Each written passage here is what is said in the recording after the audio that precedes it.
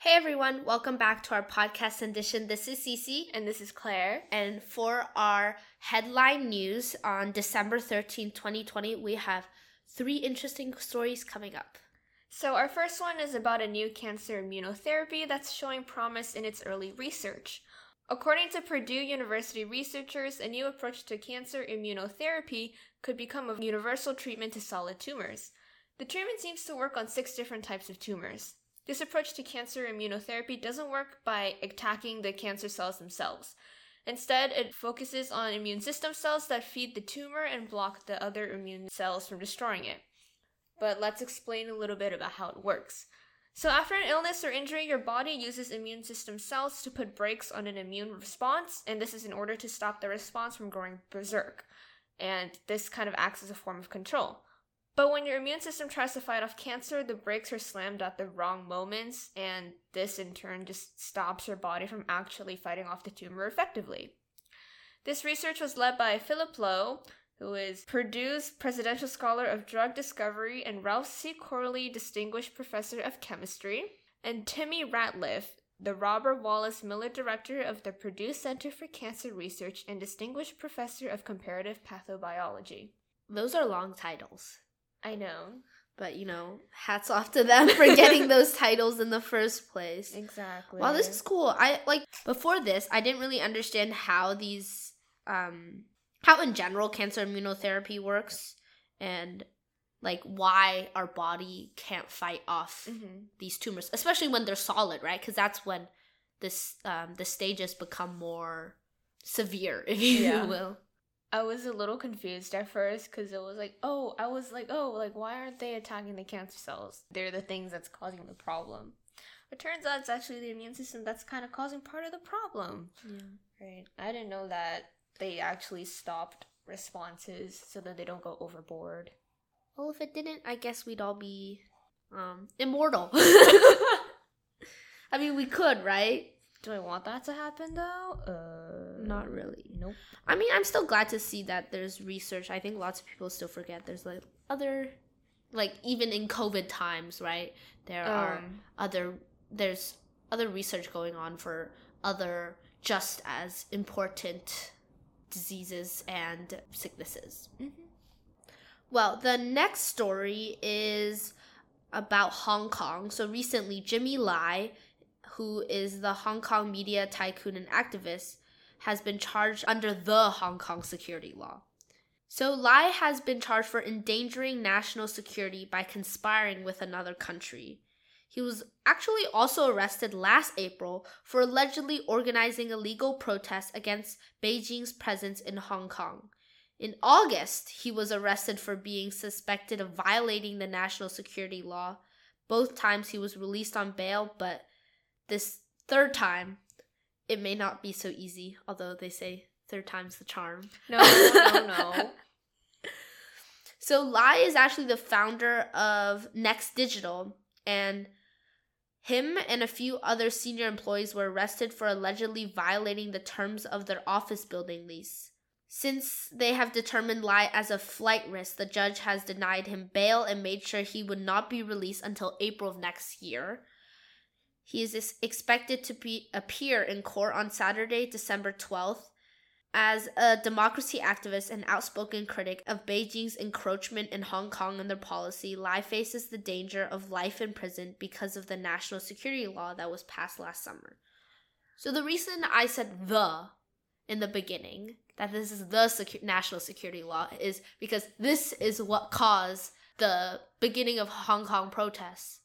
Mm-hmm. I remember I was in China. I did not know. I was not aware there were protests. Oh, okay. I was at the airport on my way home. Yeah, you were going home. Yeah, and there were seas of people in black shirts, because I remember it was black and white shirts that kind of signify which side you're on. I think black was for democracy, but I'm not that sure. But there are seas of people wearing black, just sitting down, standing up in the airport, kind of protesting the national security law. And then I was like, oh, what is this? Okay, I'll accept this sticker and a pamphlet, thank you. Turns out they closed it. They closed down the airport because of the protests, like a few days after I left, so I got very lucky. Otherwise, I probably wouldn't have been able to start school on time last year. Was that winter? No, this was summer, right? Yeah. Oh no, there was. So I went to Hong Kong that summer too, but I went in early. Oh, you went earlier, right? I went in the beginning of summer. So I was in actually. So you weren't even there. No, I was. You were? I was. Well, so what happened was, I was in China. I didn't know what was happening. The protests already began at that time, right? But they didn't get to the point where it was like they were shutting down the airport. Okay, never mind. Right? Yeah. So it was 2019, summer of 2019. Yeah. Right? 'Cause Wait. this year's 2020. Yeah. Yeah. You're right. My sense of time is so warped now. But I was in China. I did not know there was a protest until like, I don't know what happened. I was talking to a friend who was in Hong Kong. She didn't even know there was like, or something happened. Like, I didn't know until somebody texted me like, hey, like, are you like, I know you're going to Hong Kong, like, are you scared? I was like, what? What am I supposed to be scared of? Then I figured out there's protests going on in Hong Kong. And then, I'm living, I was staying in China, which meant I probably could not see. You didn't know when anything was going on. And I couldn't have access to, like, my regular stream of news. Because it's China. Yeah. So then I also went to Hong Kong a few days later, and there I got this. I was like walking, and then I got like pamphlets. I was like, "Oh, what is this?" And then they were like, "Oh, wow, it's a protest." And it was the day I was going back to China. Fun. Yeah. So this basically the Hong Kong national security law is what really, you could say, blew up the whole thing, right? Yeah. Eventually, passed. Yeah, there was always a little bit of tension, right? Yeah, tension between China and Hong Kong because of the like one country, two systems thing, right? Yeah. But then China didn't like that, and they've been trying to impose their own influence in Hong Kong for a very long time, and looks like they've kind of succeeded right now. Because back then, when it was passed, right, the two systems, one country, it was a time where China was weak. Not as strong as it is today, and Hong Kong's commercial power was much larger, much stronger and larger. And I mean, it's still like a great metropolitan, right? But now that China has, I don't even know how to say. I don't think even it's like it's rising up again or something. It's not. It's like bigger than exponential. It's like it's just a straight line up. Like if you look at Shanghai, Beijing, and like Shenzhen, like they look entirely different. Like versus 20 years ago. Like every time I go to China, my mom just like, wow, what the heck? But now, like, since they don't rely on Hong Kong that much. Oh, they want to basically just they take them back. Now have like more, I think, right? I feel like a lot of people are saying this too. Like they have more incentive to like just bring them back under. Yeah, that's true. The government. Yeah.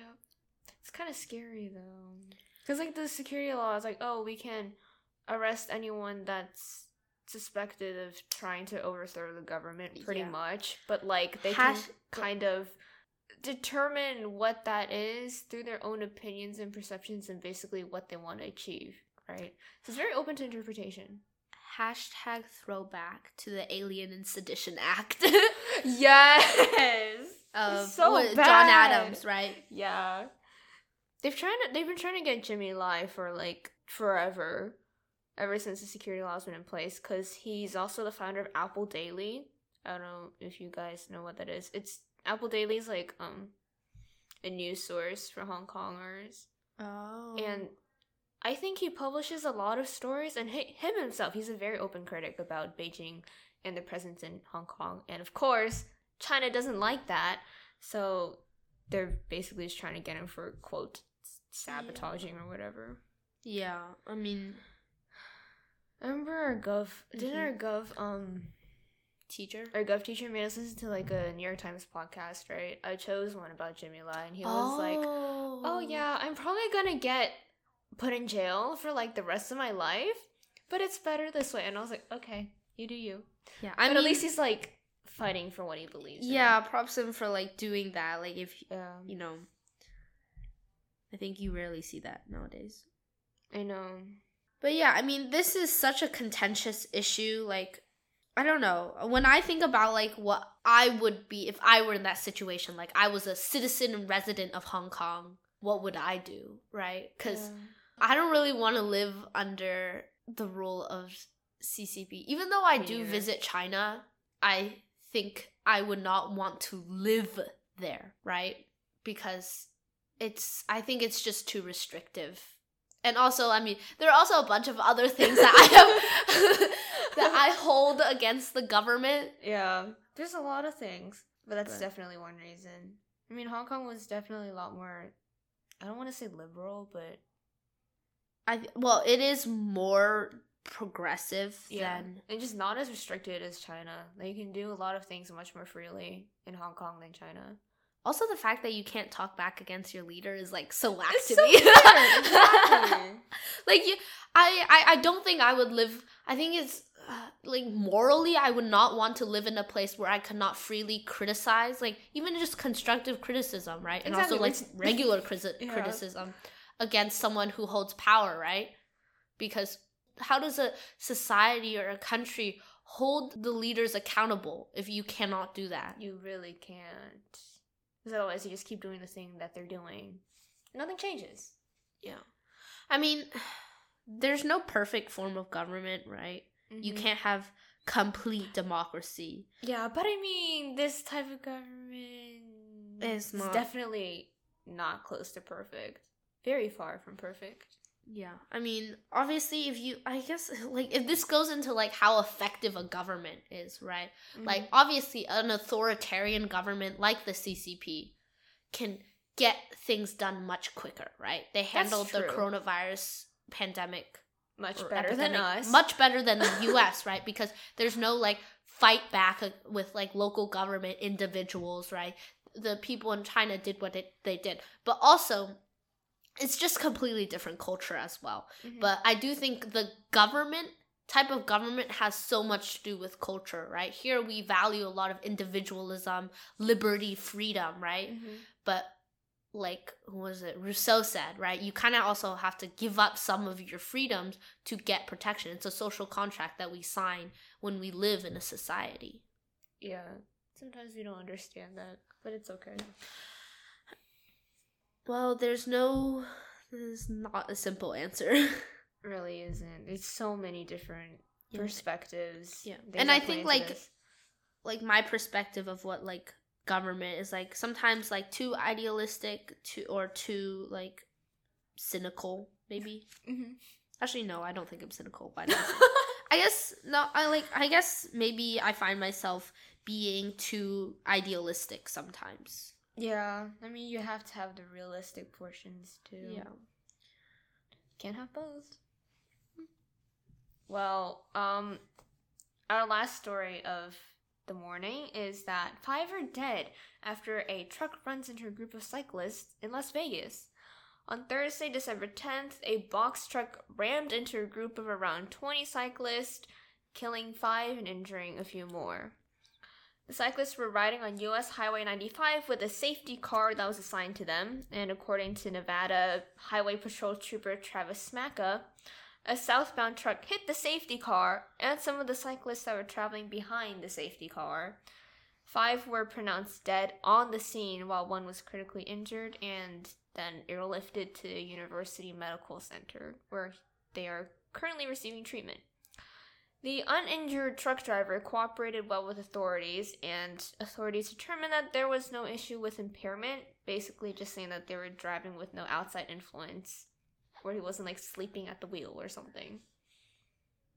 Is that just reckless driving? I don't know. I'm not sure. I mean, unless they can find something wrong with the car itself or the truck itself, right? You can't. A careless mistake. Also, I mean, these things do happen sometimes. Yeah, I do not know how this happened. I mean, like, imagining when it says, like, south, like, you have a 20 cyclists moving like in one direction and a car near them, right? Mm-hmm. And then I'm assuming the truck came the other way, Maybe. I'm not right? sure. I'm not sure. I mean, the only thing I can think of is like if the cyclist, like the truck driver thought the cyclists were gonna move and then just went ahead. They're like, oh my God. Or like it was going too fast. I don't know what's going on. Me neither. I mean, these are the things that like these things happen, I think, and it's like we have rules for them, right? Yeah. But I think no matter how many rules you have in place, right? How many steps or something plan, right? Yeah, something is bound to happen. Yeah. Sometimes, not all the time, of course, but you can't have it 100% perfect. But I mean, this goes on the fact that doesn't mean something wasn't the right move. Yeah. Right. You never know. Well, those are all the stories that we have for you today. But before we leave you, we have our little Sunday snippet into the past. So on December 13th, 1985, France sues the United States over the discovery of an AIDS serum. Damn. Suing is like an American thing. That's true. We've got Trump suing states for false states suing other states. Well, that too. Yeah. But here, like, there's a culture like, oh, I'm gonna sue you if something happens. That's like, everybody else is like, oh, I'm gonna like, I don't know what they're gonna like, beat you up. And they're like, I'm gonna take this to court.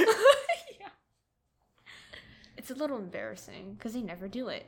It's like an empty threat. Yeah, I'm gonna sue you. But I mean, there's not at the same time, the suing industry. Just kidding. The law industry is still like full of people who want to sue. Lots of suing going on because legal action is very powerful. Indeed. Well, that's all that we have for you today. Thank you for tuning in. And have a good Sunday.